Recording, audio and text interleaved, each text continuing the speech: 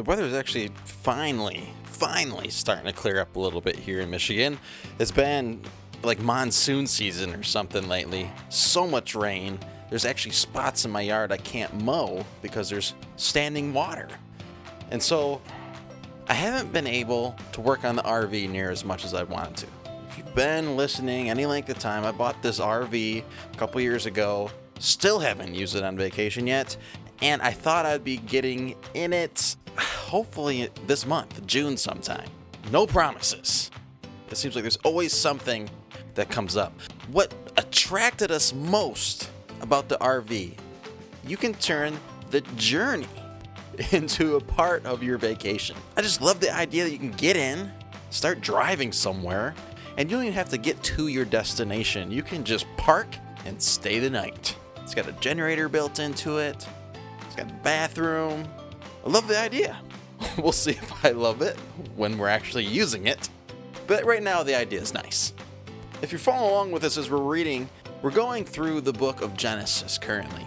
And I feel like I've read Genesis kind of a lot. And that's probably because whenever you get real motivated to read the Bible, there's a lot of times you just end up starting in Genesis. And of course, life usually hits you and you tend to start slacking on your reading. And then, by the time Deuteronomy or Exodus hits, you're not near as consistent. So Genesis, though, I think most of us can get through a lot of that. So I don't know if you've done that or not. I'm just real familiar with a lot of the things going on here in Genesis. And today, as we're reading in Genesis chapter 11 and after, and there's a section here on page 17 where the Lord says to Abram, "Leave your native country, your relatives and your father's family, and go to the land that I will show you." I circled native country. I just feel like we want God to bless us and to give us an easy life where we're at. I don't want to move. I don't even really want to do anything differently, but I want to pray and I want to ask God for his blessings and the life that he has for me, all while staying in my native country. Maybe that's not you. It's probably not you. It's probably just me.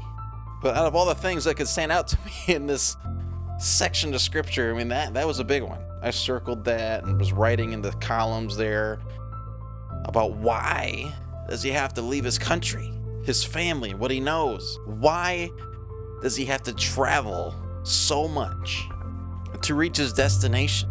And further on in this page, he says, "I will give this land to your descendants."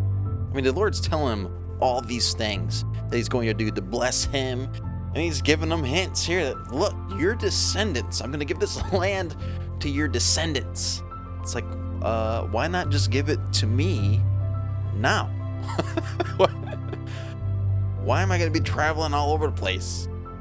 And then hit a famine and go to Egypt, get scared they're going to kill me because I have a beautiful wife, lie, then be told that my wife at an older age is going to have a son that they laugh at, that they don't believe. Like, there's just all this stuff that they go, why not just give it to me now? Now, I don't know for sure, but I really think that there's value in the journey. There's growth that happens in the journey.